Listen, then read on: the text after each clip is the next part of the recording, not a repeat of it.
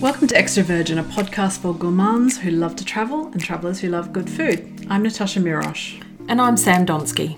Between us, we've toured and tasted our way around more than 60 countries.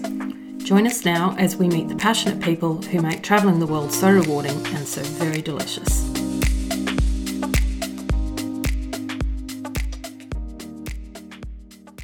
Hey, Sam. Hey, Natasha. Sam, you know I'm a mad keen fermenter. I've usually got something bubbling away on my benchtop most times, but I'm an amateur compared to our next guest. Yes, fermenting is huge right now. The microbes in fermented foods are so good for our gut health, but of course they are also, well, the microbes, I don't know that they're delicious, but the fermented foods themselves are also very delicious. Right. But there can be a lot of anxiety around fermenting at home, mostly around food safety, and there are lots of questions about best practice. And our guest today, Sharon Flynn of the Fermentary, workshop facilitator and author of Ferment for Good, Ancient Foods for the Modern Gut, has the answers. She also has a great story about how she came to be so deeply immersed in the fermenting worlds. Yeah, we love a good story, and Sharon's has it all. Welcome, Sharon. Hi. Thanks for joining us, Sharon. We've been hearing so much lately about the importance of gut health and how fermented foods can help with all kinds of gut issues. It seems like such a simple and natural fix, and personally, I've done a little beginner fermenting myself, so I'm really looking forward to learning more today.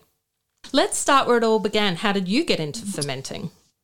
I'd say just a general curiosity that happened to be all under the umbrella of fermenting.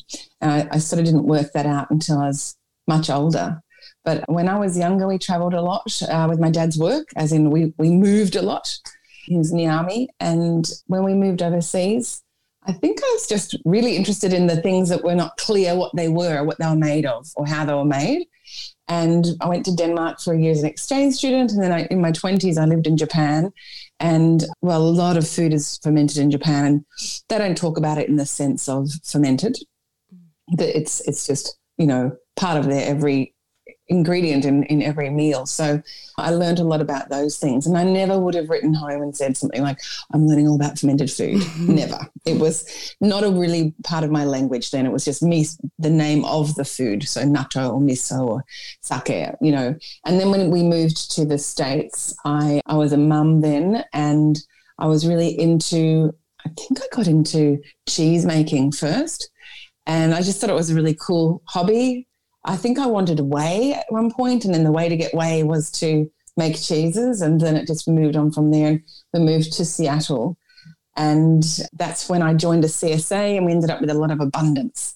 And we did a lot of pickling workshops around that. And then I got into sourdough as well, because there wasn't a lot of good breads. And it went from there, I guess. When I moved to Belgium, my youngest daughter was unwell, very unwell actually, for extended period of time.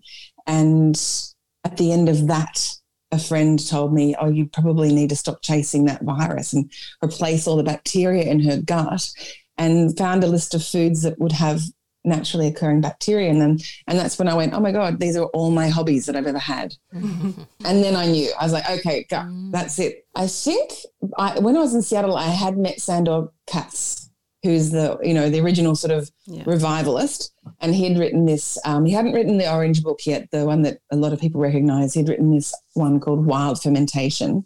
And that had really captivated me back then in Seattle. And I was just like, oh my God, I can actually make change with this food in my own daughter's gut. And I did. So you started seeing change in your daughter's health? Yeah. I'd been 6 months trying to do as the doctors said and do what we thought would be best for her, and it was making her worse. If you've ever tried to take care of someone like that, and you're just very vulnerable, and when you know deep down these things aren't helping, it's pretty alienating and you feel vulnerable. So when I had that list, all of a sudden I was like, well, these are things I can do. So for a start, it was giving me that feeling of I can do something that might help her. And that gave me some energy, but also I quickly saw that it was helping her, because she went from a child that was getting these regular fevers and all kinds of stuff, but we were chasing that and trying to get rid of this. And then at the end, she couldn't really keep food down. So her gut was completely ruined. And then her gut-brain connection was disconnected because she'd become almost like she was only 5. Oh, but she was depressed. She had a blank look in her face, and the doctors would say things like, well, maybe she has childhood eating disorder. Maybe mum has depression. And it was very frustrating not to be heard. And so we moved home. We were in Belgium for 3 years. We moved home, and I just started feeding those things to her, and she kept them down.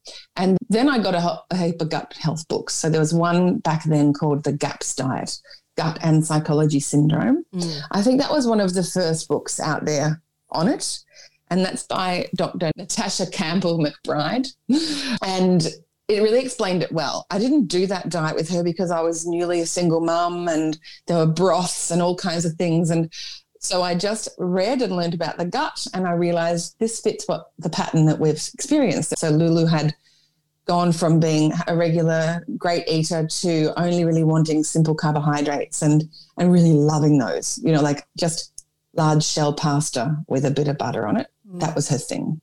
So I would just add a little bit of sauerkraut into the large shell pasta, and then I would add water kefir when she woke up because it was a fizzy drink, and she thought that was really, like, oh, I'm having fizzy drink for breakfast. And she kept it down, but not only that, she started craving those things. Within 3 weeks, she was waking up and saying, can I have my drink? And eating the sauerkraut plain, with a fork on a plate. Wow. And coming back to life, really putting on weight, and her energy came back, and people around us saw that as well. And I was walking the dog with the other mums after drop off, and, I was like evangelical to them about this, and how it is. Everyone had something, or a parent or someone who had something. And so they started going, can I have some crap? And let's see if that works. But this was maybe 8 years ago. So there wasn't a lot of information out there, actually. You must have been so excited. You almost forget at one point where you go, hang on a minute, this time, a month ago, I was putting her down a grade. And I guess I've stood by this little mantra, is just a little bit of a wide variety of ferments regularly. That was what I aimed for with her, because that's the best I could do. And it was enough, it changed her gut. And it sort of inspired me. And also because I was busy and I started working. I hadn't worked for 15 years. I was a stay-at-home mum and travelling like we were. But when I went back to work, I also noticed I couldn't actually buy the products that I wanted. I had to keep making them. So that's also when I was like, no one's making this. And people don't know the difference between pasteurised, like the sauerkraut that you get on the shelf, and the sauerkraut that I was making, which needed to go in the fridge. So how did you transition from just making these products for your family, doing it commercially? God, I only feel right now that I would call myself commercial. It's been a lovely slow growth. So I started off I think I started with like a 10-litre crock that I brought back from Belgium. And I had a couple of other crocks from, my collections over the years. So I was just doing quite large amounts really to fill those crocks. And so I was able to share those. I would give jars away. And then word got around. And originally I was just doing it as a bit of a favour because I felt so relieved and grateful that I'd found this at the time, that someone would say, my mum's going through chemo, do you think that would help? I'd be like, I don't know, I'm not a doctor, but I'll drop some off on the way to driving my daughter to choir, or, and I'd go in and then they'd tell me their story and how well it made them feel or something. And there just became these regular drop-offs to people. So I just would make things for them with them in mind. So it started off sort of more familial, and they would pay me just to cover my costs. And then I started making more and more because I couldn't make enough. And, so I got a larger shredder and larger crocks, and which is a note to anybody who's doing that. When you use larger crocks and you fill them and you put the weights on, you can't move them. So I used to just do it on the kitchen bench and be like, oh my gosh, I cannot move this off. It has to stay there now until I jar it up. And then because you have to refrigerate these products to keep them where they're at, so they don't keep fermenting. I got a couple of secondhand fridges and, it just grew to the point where one day I sort of looked and went, oh my God, this is getting crazy. I've got like 4 fridges in the garage and 2 in the office, which was weird because who has a fridge in their office and, carpeted office. And because I was also doing water kefir and milk kefir. And then I started doing goat's milk and cow's milk kefir because some people could only do goats. And, I was just accommodating to anyone who wanted anything. And I was really doing it out of the spirit of, oh my gosh, nobody seems to know about this. This worked for me. And I didn't intend to become a business. I thought maybe I should teach people how to make it themselves. And so I started doing that. But at the end of every, at that time, most of these people had something like a child with autism or, they were all very like, I hope this can fix my mum or my child or whatever. And at the end of the teaching session, it just was so sad. They were like, oh, how much should I take? As though they hadn't been listening. They're just like, give me that. Yeah. And then I'd be like, well, you don't take. This is a food. And so it was around about that time that I remembered, I looked for things on the shelf. I wanted to buy it. I was tired and exhausted and vulnerable as well. And I recognized that I could actually tell them anything or sell them anything. Yeah. Because when you are in that sort of vulnerable, exhausted, hopeful state, you want anyone to tell you or sell you something you do.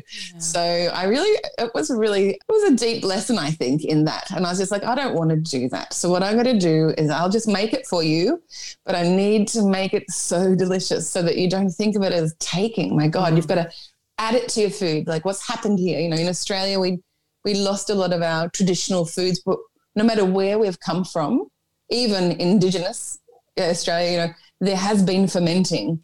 Wherever we've had agriculture, we've had to preserve it. So we've all had some kind of ferment in our life until only just recently, so the last, say, 2 generations. And we dropped it because we didn't really need to preserve abundance that way anymore. And we lost the skills a little bit. And maybe we sort of, it's the same as that really cheap sliced white bread. With margarine. There was a whole era where we thought that was almost a miracle. It's like, look at that. Yeah, nothing ever goes bad. Such bread progress. The bread never gets so great. And the bread's soft. Yes, so soft, right? So there was that era that we went through and we can't really blame ourselves for it. I mean, but with a lot of things in our lives now, at the moment, we're all going, wait a minute, not all, inventions are progress, are they? They're sort of taking us backwards perhaps. So that's where I was then. I was really like, no, I got to make it delicious. And so I stood by, and that sort of is my whole business now because I wild ferment, which means we are doing it against the grain. I'd like to know what it is exactly about fermented food and drinks that makes them so good for the gut. We hear a lot about it, but not necessarily why. Yeah. Well, first off, there's not a lot of wilderness in our lives anymore. When you're talking about wild ferments that you might make at home, it's a wilderness. We're not adding that farmed bacteria in. It's happening by itself. So that, for one, is pretty special, I think. But for the other, then you've got a wide range of bacteria. So when you take a probiotic, generally it will list 3 or 5 different strains of bacteria in it. When you're using a wild ferment, you might have up to 30. So we've got the probiotics, which let's just talk about that. At the moment in our guts, probably since the 1940s, we've started this slow and very enthusiastic war on bacteria. As soon as we found out that bacteria, we called it a germ and it could cause viruses, and we started washing our hands, killing any bacteria on surfaces, in our mouths with Listerine. We just went nuts over it, and not knowing either that, when you say take like Listerine, it's not just one kind of bacteria that you're killing. You're wiping out the whole natural environment in your mouth, and then it has to get in there again somehow, because that's the natural balance of your body, your skin and inside you, wiping it out. So ordinarily you might get bacteria, in the past through soil and through your animals and all different ways, and in your food. But in the last 100 years, we've decided to become very clean. And because we industrialized our food system, everything's been heated and processed so that it doesn't have any bacteria. So it can be stored for longer. It can be shipped all around the place and put in a supermarket and last on the shelves looking good. So there's that element that we're not actually naturally putting bacteria into our bodies. But back to your story. So you pretty much had a cottage industry at this stage, making ferments in your home kitchen. How did it develop from there? Yes, I decided the tasty thing was really important and to talk about it as food. And actually, it was just word was getting out. And there were one day, a couple of guys, I had a very long driveway and I got home and there were two guys in the driveway and they're like, is this the sauerkraut? Are you the sauerkraut lady? And I was like, oh, yes. And we had this, I left the garage door open so people could come in and put money in a jar. It was an honesty box thing. And I realized, this is getting a bit invasive. And I had 3 daughters at home. So I went to the local health food store and asked if we could do some kind of a swap. People would have to call me and I'll put their name on a label in that fridge. And then he'd give me a little tab and then I'd just get groceries in exchange. And then my dad used to be like, are you even writing it down? I was like, no, I'm just trusting him. I don't know. But it was always got to the point where it was like $800 just always there. Yeah. And I'd say to the girls, we're rich, we can have any food we like. But it was a tiny little shop. A couple of people who had restaurants went in there. And one of them was Alla Wolf-Tasker, who has the Lake House and Dairy Flats out in Dalesford. And she's a Russian heritage. So she called and said, can I have the milk kefir? And I'm not a food, I hadn't lived in Melbourne ever in my life and certainly not really in tune with chefs, and we're very into our chefs here in Australia and I hadn't experienced that before.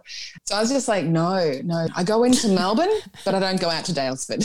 Sorry. And then I was telling the staff at Candlebark where I was working, they were like, oh my God, you should definitely drive out there.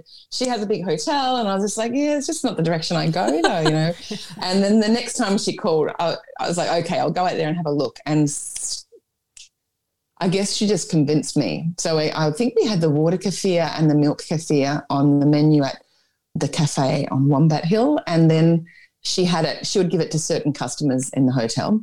And then a couple of them had restaurants. And then they called and sort of really like your water kefir. And one of them was in Sydney.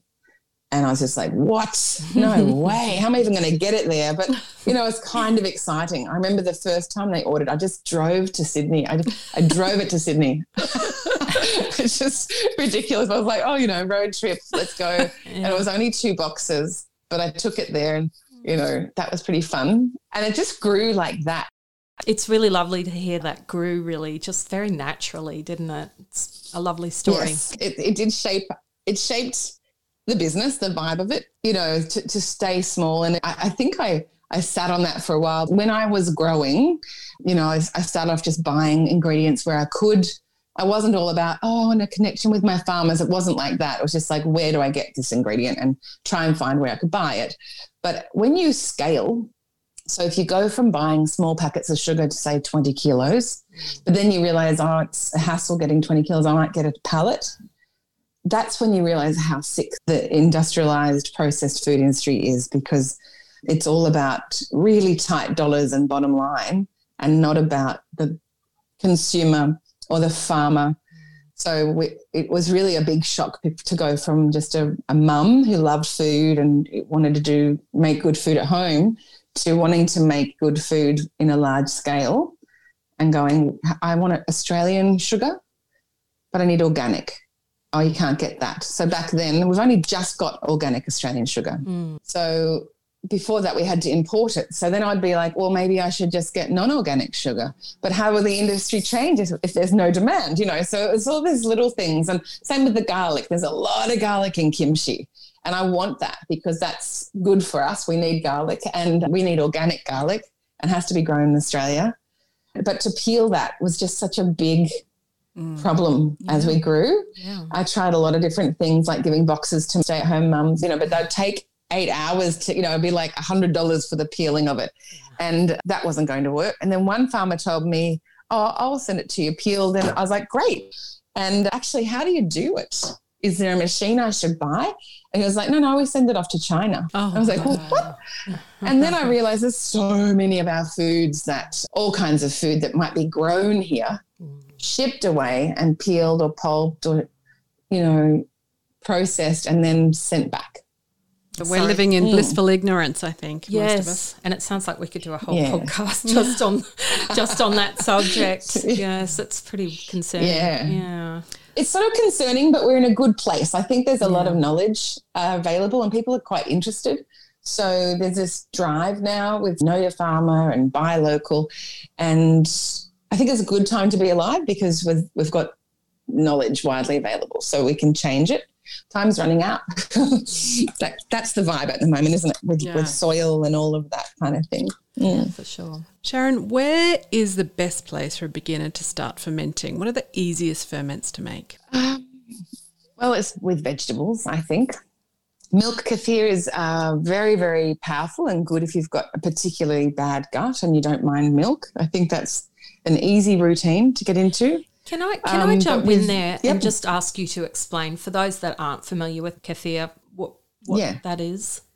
Yeah, so you might be familiar with kombucha. Yes. Well, a lot of the stuff, unfortunately, on the market is just a nod to what kombucha really is. It's a little bit of kombucha and a whole lot of other stuff that if you look on the back, you go, oh, why is this actually called healthy? Because in all of these drinks, actually, there's alcohol, even sauerkraut. There's like a 0.8% alcohol in the sauerkraut juice because that's what fermentation does. You know, wine is fermented and anywhere there's any sugar and bacteria eating that and yeast, there'll be a small amount of residual alcohol. Kefir is a very similar product to kombucha. Kombucha is made with tea and sugar and a SCOBY, and water kefir is made with sugar and water and a SCOBY. And they're very different kinds of SCOBYs and they're very different in nature. Kombucha is very full of acetic acids, like a vinegar, whereas water kefir is more bacterial. So there's a lot of lactic acid bacteria in that. So I think it's gentler. It's still really low pH and sour, but not like kombucha. They're different balance of bacteria and yeast. I think we have to also probably explain what a SCOBY is. Yeah. They're quite revolting looking, honestly, aren't they? No, I like them. So you like them. Yes. But you'll have to come and visit the fermenter and they've sort of named all the mothers and you get to see which one's really active and which one's producing more and, you know, you get quite fond of them. The word SCOBY is just it stands for symbiotic colony or community of bacteria and yeast. And that is what would you call that? A polysaccharide matrix. And it forms naturally. So with kombucha, if you buy a really good bottle of kombucha, you can make your own kombucha mother with it just by pouring that into a little jar, covering it with a little cloth and putting it in the dark and leaving it and trying to forget about it. And over, 3 or 4 weeks, you'll come back and there'll be like a gelatinous little covering over the top. And that's your SCOBY. That's your mother. Water kefir doesn't. You need to have water kefir grains to make water kefir. And these are things similar to yogurt cultures that we have handed down for generations and generations, miraculously, really, that we still have them in the world. But the reason milk kefir and water kefir have the same name, even though they're very different products, one's water and one's milk, is that they have a very similar bacterial breakdown. So people get confused. There's a lot of milk kefir in the supermarkets these days. That wouldn't be made with a SCOBY. I'd say that would be made with bacteria similar to yogurt. Yeah. And there's nothing wrong with that. It's just that if you can get a SCOBY, the milk kefir that you make with a SCOBY is way superior in every way. Flavour, texture, and bacterial breakdown. Maybe there'll be 30 different kinds or 50 different kinds, and it'll change depending. So if I gave you one of our SCOBYs, milk kefir SCOBYs, once you had it in your house for a month or two, if we tested them again, they'd be a little bit different. The basis would be the same, but they change depending on what milk you're using, how long you've fermented them for, the temperature in your room, the yeast and bacteria in your house, that kind of stuff. And that's where that wild element comes into it, because I think it's a very strong way to get bacteria into your body. And people who start drinking homemade milk kefir, if they have got, if they've got some problems, they've been on Nexium for a while, for example, or they've got reflux, or they've had a tummy bug, when you drink milk kefir that you make yourself, you feel the difference almost immediately. And that's one of the things that people say, actually, no matter what I tell them, like, this is not a medicine, it's not a quick fix, it's a lifestyle. You need to keep putting bacteria into your body. Just like you take a tablet, a probiotic, you have to take it all the time. You also need to eat fermented food all the time, because what goes in goes out. But people always say to me, what should I, come on, just tell me which is the best one. I'd say milk. I don't like to say that because I'm against it. I'm against the whole take it thing. Yeah. But milk kefir is pretty powerful stuff. So getting hold of a SCOBY is, and they grow. If I gave you one little mother, like the size of your thumbnail, you'd have 5 or 6 within about 3 weeks. And so you don't need that many. You can hand them around. Do you keep them in the fridge or not? So you definitely shouldn't keep a kombucha SCOBY in the fridge. Right. I always get a bit of a shock when I see kombucha kits in health food stores in the fridge because you're killing off some of the really important yeasts or putting them to sleep, and they might not wake up. So a lot of the time, if you have a kombucha SCOBY that's been stored in the fridge, you'll get it home, you'll make a brew, it'll work, that's great, and it'll work for maybe 5 rotations. And then all of a sudden you'll get a layer of mold on the top. And that's because some of the yeast, the protective yeasts, just were actually dead and you needed them. So definitely wouldn't keep a kombucha SCOBY in the fridge. I would keep it in the cupboard and let it build. It's fine. Right. But with the water kefir and the milk kefir, you can pop them in the fridge. I would prefer to put mine in the freezer, because then if you're doing a really great job with it, and it's just everything's going perfectly with the grains and you like to keep it that way, then you should freeze it, because putting bacteria and yeast in the fridge does slow them down a little bit.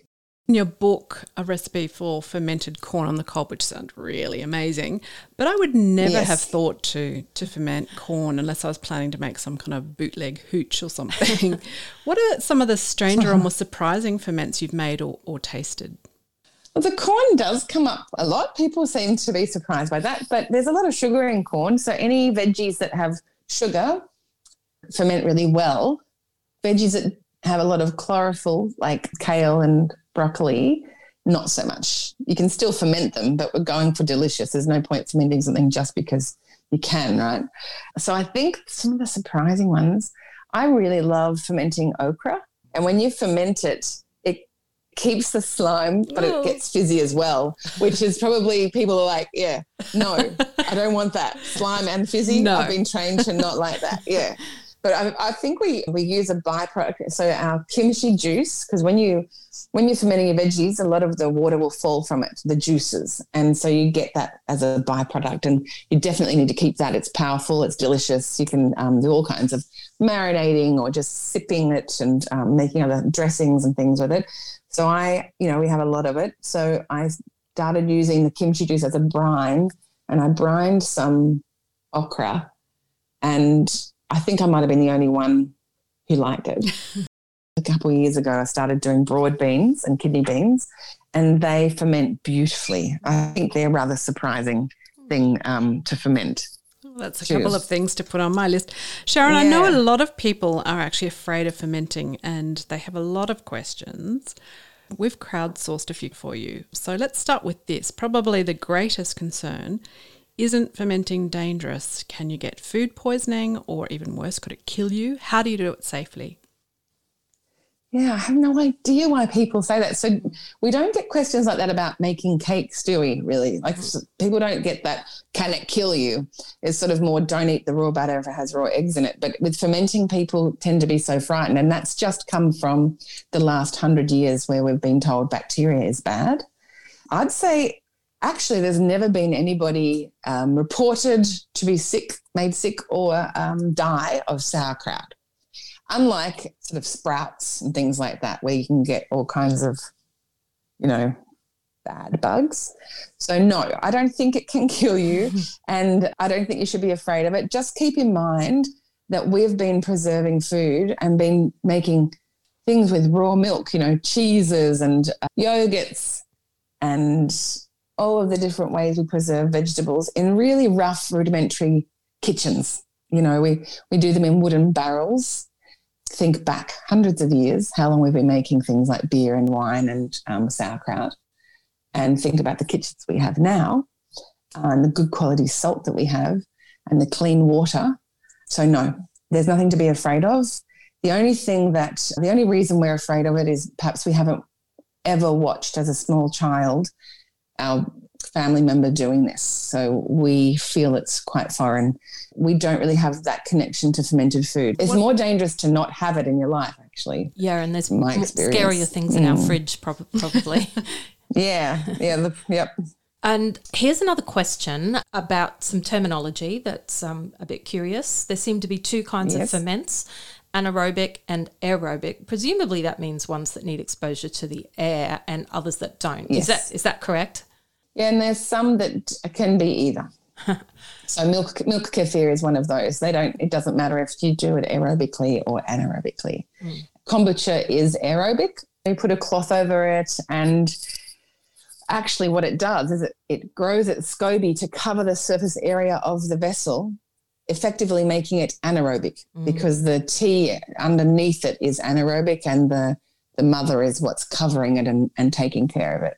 It's fascinating, actually. It is. Now, I've admitted this before on another episode of Extra Virgin Podcast that I keep forgetting to use up the fermented veggies that I've already made and have in my fridge. So I'm pleased someone else asked. Yeah, I know. I know. And I really picked up on the thing you said that you can't do this every now and then. You actually need to make this a part of your diet. So I've already filed that away to make sure I go and do something about this. But we did have a question, and it's a bit of a two-parter. How long can you keep fermented foods in the fridge, and does their age affect the health benefits? Yes, you can keep them indefinitely, really, as long as you keep them clean. So because this is a living thing, if you say go to the fridge and you've got a bit of sour cream on the fork or who knows, and you add that in, even for 5 seconds, that can destroy your little balance that you've got. It's all balanced inside the jar. So that can ruin it. So things can go wrong, particularly if you've got bits and pieces of sauerkraut all on the edges of the glass and they're exposed to more air than they should be. So try and keep it all neat in the jar and pressed down. But don't be fanatical. Don't forget, like I said earlier, that we've been doing this for a long time and if you watch an old Russian nana in her kitchen or, you go to China and watch how comfortable they are just sticking their hands into vats and, pulling things out, you'll realize, oh, okay, we're at one with nature. And in this case, we're all together. We've all got bacteria and yeast on us, including the food. So we're all at one. So, all right, let's say sauerkraut, once you open the jar, let's give it a month or two. Really, it might start changing within that time. But if you've made the sauerkraut and you're keeping it in the vessel or you've got it in the fridge and you don't open it up, you've got years. So, however, there have been a lot of tests now since the gut-brain connection and gut health and the importance of having good gut health has come to the forefront. There's been a lot of tests around different products. So I can't say for every product, but let's just use kimchi or sauerkraut as an example. And at about 6 weeks, the vitamin C goes up and it's really at its height, and it will stay like that for a good few months, and it'll start to peter out a little bit. So I'd say that the younger you eat it in that way, so between anywhere from 2 weeks to 6 months is the best. The health benefits. I actually just finished fermenting some this morning, in fact, and had it for breakfast straight out of the jar before it even got to the fridge. So I've already eaten quarter of a jar on my zucchini fritters this morning. So that's great. The best way to make sure you can easily get this life inside you and rewild your gut is to have a variety. So don't just make one flavour. See if you can, now you've made that one, keep your eye out or think about what would you like to eat with, say, a taco. And is it jalapeno kraut, for example? Or do you need something smoky, or do you need something? And try and formulate your recipes so that you will feel like putting it with that dish. And here's another question. It's from Carrie. Thanks so much, Carrie. Are all ferments created equal, and are there ferments that are higher in probiotics or have better gut health benefits than others? Ooh, well, no, they're not all equal, but like I said, they all have their own values. So just eating one kind is not going to do the magic that having, say yogurt or milk kefir or your macadamia nut cheese, for example. We need a variety. So don't think of it like that, Carrie.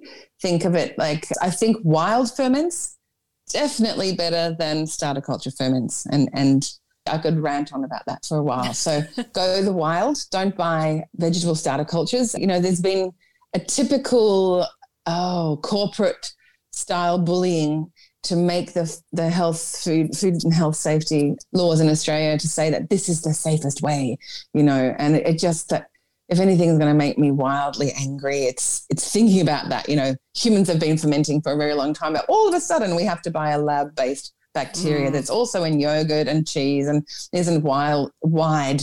We don't have a diverse array of bacteria in these starter cultures, and they exist so naturally, you know. I guess in a way you could follow the same advice that we do with eating, is to eat the rainbow. We can follow that same advice with ferments. Eat the widest variety of ferments that you can. That's right. I mean, like I said, milk kefir is the most bang for your buck as far as energy, how much work it takes, how easy it is to learn. It's easy to get a routine. You need a routine for these things. Like all of the scobies, they need to be fed and kept alive. So there needs to be put it there, 3 days later, it's ready, make it again, like that. Whereas if you make a batch of sauerkraut, you could make enough for 3 months and forget about it. So it depends what you want out of your life. So I would recommend, if you're really tired, like if I go back to, what would I have liked someone to make me 8 years ago for Lulu, it would be milk kefir and a really beautiful, easy to eat sauerkraut. They are two very powerful ferments that are easy to eat and enjoyable, and you can put them with a lot of things, so they're really good. Natto, the Japanese beans, the stringy beans, they're like okra with the texture that's quite slimy. They are also a powerhouse. So that's the level up. That would be like, you're ready for this, you know. I recommend that. Yeah, I recommend that for anyone because that's very good for your gut. And it's very hard to get that bacteria anywhere else. Yeah. Most people would know what sauerkraut tastes like, even if they don't eat it regularly. Most people will have tried it. What does milk kefir taste like? Yummy. Let's just equate it with like a drinking yogurt. It's amazing because even if you make it with, you know, the cheapest sort of cow's milk, it can get this sort of sheepy, goaty flavour about it. It can sometimes get sort of a baler hay smell aroma. Do you know what I mean? So that's what that tastes like. I don't know if I've made it sound delicious now. No, it's like a actually you haven't. A wild drinking yogurt. No, I'm interested because I like all of those things, like feta and goat's cheese and things. So I think you just, as long as you're prepared that and hay. Well, most of the time it just smells like beautiful fresh yogurt with a bit more of a yeasty smell. Okay. Here's another question that comes up frequently. What's the best equipment for fermenting? I know Natasha has a big crock, but I've also just used standard glass jars with screw top lids. What's the best kit to start with? The best kit is the one you have in your kitchen right now. Yeah. I love gathering lovely accoutrements for things, but you don't need those things. So going back to what we used hundreds of years ago, sadly, we probably don't go out to the shed and grab the pickle barrel anymore. We don't have those things. So using a jar would be great. If you've got a great bucket, you know, the BPA-free and food-friendly bucket, you could even use that. So don't let not having the right equipment affect you. Depending on the ferment, for example, let's think of you're going to make a batch of sauerkraut and you've got an old ice cream, you know, or a yogurt tub kind of thing. You could use that. What we want to do is make sure that the cabbage, so these are anaerobic ferments, so you want to make a system so that the cabbage doesn't get any oxygen, but it has a way to let the oxygen out. So if you're just using a jar with a lid, you'll need to open and close that lid now and then. Otherwise, it'll all rise and fizz and burst out and make a bit of a mess. It's not going to be poisonous, though, or terribly ruined, but it'll just be a little messy and annoying. So let's go from that, or if you just had a tub with no lid, then you want to make sure that you weigh the kraut down so much that it's under the brine, and you'd need the brine is just the water and the salt that comes from within the cabbage. We're not really adding any water. But when you start massaging sauerkraut, it gets very juicy. And so there'll be a lot of juice, and you want that juice to cover the cabbage. And you could just cover that bucket with a towel and keep an eye that the juice is over the kraut. So you need to weigh the kraut down with, say, a plate and something very heavy to keep it under the brine. And the brine is then your protector. So it can be as basic as that. But a beautiful crock made by a local ceramicist or something that you've bought in Poland, or you can buy those all over the place now. They are a beautiful thing to have, no doubt. And even I really love the sound of a good airlock system. I don't think I'm a controlling person. I don't have attention to detail, but in that respect, when I make a batch of anything, I really want to get some kind of indication or communication from the thing that it's working, I always say there's an element of hope in all of these things. So you make it, same with a cake, you make it and you're like, I hope that works, right? But with an airlock, when it starts to bubble, then you're like, okay, it's working. There's bacteria, it's eating the sugar, it's turning it to gas, and the sound of the gas escaping is that sound that you're going to get through your airlock. That's a great feeling. I have this theory that garlic honey is taking over from sourdough fermentation as the on-trend fermentation at the moment. It just seems to be everywhere. And basically, it's just garlic cloves fermented in honey. But one of the questions that's come through is, why do the cloves turn blue, and are they okay to eat? That's just a reaction when it oxidizes or it's exposed to air. It's fine to eat. I think it's to do with how you've peeled it. Something like that. A while ago when I was first doing this, I read about it. I can't remember exactly why that happens, but it's not a bad thing. There's a lot of people who would be more worried about botulism and things like that than the garlic going blue. And I also don't worry about that. So, but when it comes to raw honey and raw garlic together, some people would say that is like a botulism nightmare. So just be aware with that one not to give it to anyone under 1 year old, and you should be fine. I feel as though the bacteria and yeast really look after you and make you safe. And we haven't heard of anyone, like I said, dying of any of these ferments ever. Yeah, so I was going to talk about that before. I love honey as a fermenting medium for beginners as well, because most people have honey in their cupboard. Yeah. You'd want a nice, good raw honey. So look out for raw, because if it's been heated, it might have come from somewhere else and it'd be mixed with corn syrup and all kinds of nasty. Sure. Well, they're not nasty, they're just not honey. Sure. But I love to put, if I've got a little bit of honey into, a little glass jar, I can put some blackberries or even peach slices or nectarines or anything in that. And that will not only preserve the fresh fruit, but it'll go into the honey, and the honey gets watery and pourable, very liquidous, and tastes like nectarines. And that's a really nice thing to pour over porridge in the winter, like a little bit of summer in the winter, or like blackberry honey. It's delicious. So you just cover the slices of the fruit with the honey? Yeah, so you'd have more honey to fruit ratio for sure. Yeah. So if I had, say, a cup of honey, I might put cut up a whole peach and put it in there. Usually I use nectarines actually. And that's one of the kids' favorite. Actually, it preserves the nectarine to be almost like canned peaches. Do you know that yellow, soft canned peaches? Yeah. And that's the compliment my kids give me. Oh, it's just like canned. It's better than that. But anyway, never mind. How long do you ferment that for? You leave it open and ferment it that way? No, that one you put the lid on, but just beware that the first week or two it can get very active. You need to leave headroom in any of your ferments, a good inch between the top of your ferment and the lid, so that it doesn't rise up with the gas and burst out. Make sure to do that. Yeah. That I've got garlic honey that's like 3-4 years, 5 years old actually. Wow. And it gets dark and rich and balsamic-like, and the garlic gets creamy and soft, and the honey's just, very garlicky. It's good to drizzle over things. Yeah, what do you like to drizzle that garlic honey over? I do cheeses. Yeah. Anything I'm making. Lately I've been popping it into fried rice as like a teriyaki, with soy sauce, garlic, that sweetness that comes through with the garlic. That's pretty good.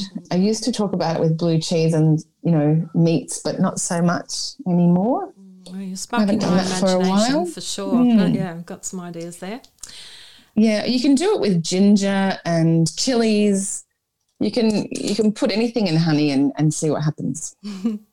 We have another question where they've asked if you have any recommendations for kid-friendly ferments and how you get kids to move on to the taste of, if they haven't had it before. Yes, all right.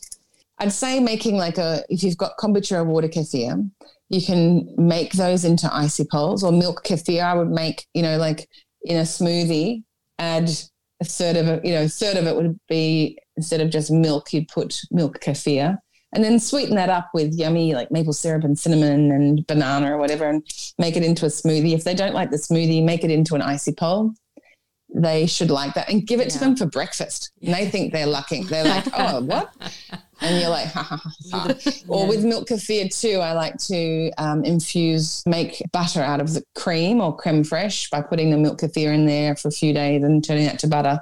And they'll eat that butter easily, not knowing that they're eating heaps of bacteria, which is good for them. And then brined veggies like pickles. So brine is when I talked about brine with sauerkraut, and that's just the water that comes from the cabbage. But when you brine something, that's mixing salt with water and fermenting in that water. And doing carrot sticks like that is probably a really easy one for kids. So it's just, say, 1 litre of water, and you do 2 tablespoons of salt for 1 litre of water.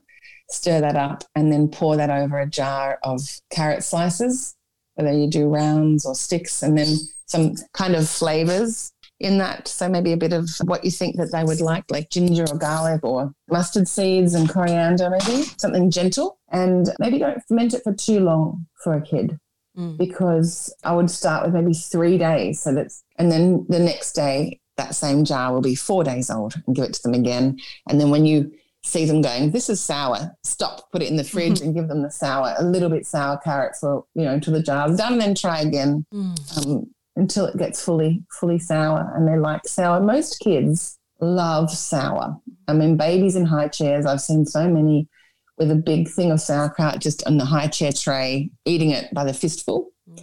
And I think it's the parents. I don't want to be a bully again, but often parents are like, ooh, I don't think I like that. And the kids just join in. So don't warn them and be like, oh, this might be a bit sour. You might not like this. Don't do that. Just assume they will love it. Green beans are good, similar to carrots. They're delicious like that. Cauliflower, onions, any of those veggies, you can put them in a brine first. Just add them to things. If you've got a salad and you've got brined cauliflower or onions, just put a few in there, or add the brine to a dressing. These are ways to get the bacteria into your people. Yes, they're good tips. Yes, they are. Well, I love this question. Thanks, Tracy. It's something that I've wondered myself. Does fermenting change the carb count in foods? Because of course there can be quite a lot of sugar in the beginning in ferments. Yeah. Well, of course the sugar is going to be taken out of a carrot, because that's what the bacteria loves, the sugar. So I would say that would be lower. But when it comes to eating vegetables and counting them as carbs, I don't know. I'm just I don't think I don't understand that really. Do you know what I mean? Sorry, what about in kombucha or something? Maybe I take it. Well, when we're talking about kombucha and water kefir, I know in water kefir there's only 3% of the sugar that we add is left.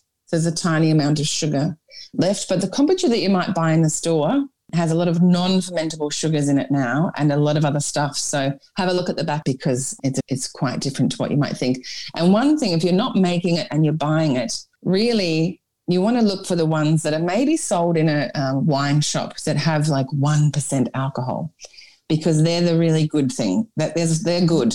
The ones that you can buy in the supermarket on the shelf, not even in the fridge, you might as well buy juice, or it's not full of life. How can it be? I keep saying, if I sent you a bottle of my water kefir and it took a week, it would explode upon opening, like champagne, because it's full of life and it doesn't stop fermenting. We put it in the fridge to slow it down. So once you start making these things yourself, you understand it a little bit better, and then you go, oh, okay, how can that possibly be on the shelf? It's highly manufactured and processed now. And that's fine, it's spreading the word, but it's not the quality that you probably think you're getting when you make that move to oh, I'm drinking kombucha, You're probably not getting a great one if you're buying it from the shelf. Here's an interesting one. Does it make a difference what sort of salt you use? Yeah, I like to talk about salt. It doesn't really, I mean, quality ingredients are great, but it's better than nothing. So if you've got an iodine-rich salt, it still makes a good ferment. It's still fine. But what's the best salt? Yeah, Australian sea salt. That's what you want. Maybe a Pink Lake salt, depending on or there's Murray River salt. Try and buy Australian because we are an island. We're surrounded by water. I wouldn't recommend Himalayan salt for the reason that we don't need to buy that. It doesn't add anything at all to our sauerkraut. It doesn't add any benefits, and the negatives are so huge. When I was doing that whole process, when I was going from mum to producer, I have to buy pallets of salt. The first salt I bought was French sea salt, and it was $5,000 for the pallet. Gosh. But I liked it. That was the best. So get that. Yeah. And then as that pallet got lower and I started thinking about what salt to use, I started researching. There's a lot of hype around, you have to use this mineral-rich Himalayan salt. And also maybe we should use coconut water. And then I just looked into it. I was like, these are fads. And if we find a new fad, the farmers and the people on the plantations or in the mines, salt mine, once we drop that, they've cleared land for that, for us. They've got their children working, and there's all kinds of wrongs that are happening for our food fads when you could just get Australian sea salt. Oh, never thought of it from that angle before. Sharon, Dave asked a question about how to eat fermented foods. Can you give us a couple of examples of ways to get fermented food into your food? If you look at, say, kimchi, you can use a large dollop, make a toasted cheese sandwich that's, kimchi cheese toasties, delicious, or fried rice with kimchi in it. It can be part of something else like that, but it's not the main meal. Yeah. Unless you are fermenting meat, cheese is fermented. I love to add the brines to soups, and a big, think of it as if you've got a sort of starchy, like a potato and leek soup, for example, a big generous blob of sauerkraut in the middle of that changes the soup. It makes it more digestible, healthier and delicious. And the soup's cool enough so it's not going to kill the bacteria. But you don't really want to cook your ferments because anytime you take it over 40 degrees, the bacteria dies. Now, if you're eating a lot of fermented food and you just want it for the fibre and the taste, go ahead, cook it because it's delicious and it's still a food. But if you're eating it for the bacteria, then you want to keep it room temperature and serve it like that. So if you want to make an omelette, for example, you make the omelette and at the end, you make sure the sauerkraut's not straight from the fridge and icy cold, bring it down to room temperature, pop it in. Anytime you're eating anything with any fats or oils, that's the best time to eat an acid, like a sauerkraut or a kimchi or something like that, because it helps you digest those meats and get more out of your food. Okay. I'll just point out that Sharon has some great ideas in her book as well, so it's worth going and having a look there. Here's another unusual one. If you're allergic to dairy, can you consume lactoferments? So that's a different word. So lactic acid is a lactoferment, and that's nothing to do with the milk. Lactose is a kind of sugar. And actually, when you're fermenting milk, that's the thing that gets eaten. So it's a very safe way to consume milk if you're lactose intolerant is to ferment it all the way out until it's sour. Then there's no more lactose left and you can go ahead and drink it and feel pretty good. But lactic acid bacteria is not milk. What about if your allergy is to whey? Then that's dairy as well. So you need to, what I would recommend, ferment the milk and then strain it out. So you've got like labna, and you get all the whey out, and then you've got the solid, which is very high in calcium and protein and stuff, and you don't get the whey. Okay. I mean, maybe that question was asked because there are quite a few recipes that would say to put whey as the starter culture in your sauerkraut, and that's not even a question when you're a wild fermenter. You don't need that, and I wouldn't ever recommend that you put whey in something. The only way I would recommend whey is when you're making a soda, a wild soda. Whey is fabulous because you can just add, say you've got a cup of berries, for example, could be anything. You sort of mash them up a little bit and then put them in some water with a little bit of sugar. And if you added, say, a quarter of a cup of whey, within 3 or 4 days, you'd have a beautiful sparkling soda. And I love to have whey on hand for that. You can just put them in, freeze them up in ice cube blocks and add a couple of ice cubes to a bottle of something sweet and it'll ferment. beautiful and sparkling. Yeah. I tried fermenting potato skins once, and the result was so disgusting. It was like a stinky slime. So I'm really interested in this question from Linda. Are there any foods that can't be fermented? And I'd like to know about some of your own disasters, Sharon, if there's anything you've experimented with that just went horribly wrong. Why did you ferment potato skins? Well, was that for in a sourdough? Were you using it No, to start the sourdough? I met a chef who does these potato chips that are just incredible. They taste like natural salt and vinegar chips, and he told me that what he does is he ferments the potato skins and then he dehydrates them and powders them, and he uses them as a seasoning with salt on the outside of the chips, and they're just they're amazing. They're amazing chips. So I tried to do it. I wonder if he ferments, because also you could brine or ferment your potatoes for a day or two before you cook them, and that'll give you this lovely, it'll take a bit of the starch out and give you a lovely sour Yeah, I taste. think that the South Americans, maybe the Peruvians do that, right? So, all right, what was the question was, is there anything you can't ferment? There are lots of things. Like I said earlier, maybe these really chlorophyll-rich foods like kale, you can definitely ferment them, but I don't like the outcome. So it's bitter, it's slimy, why? So fermenting isn't for everything.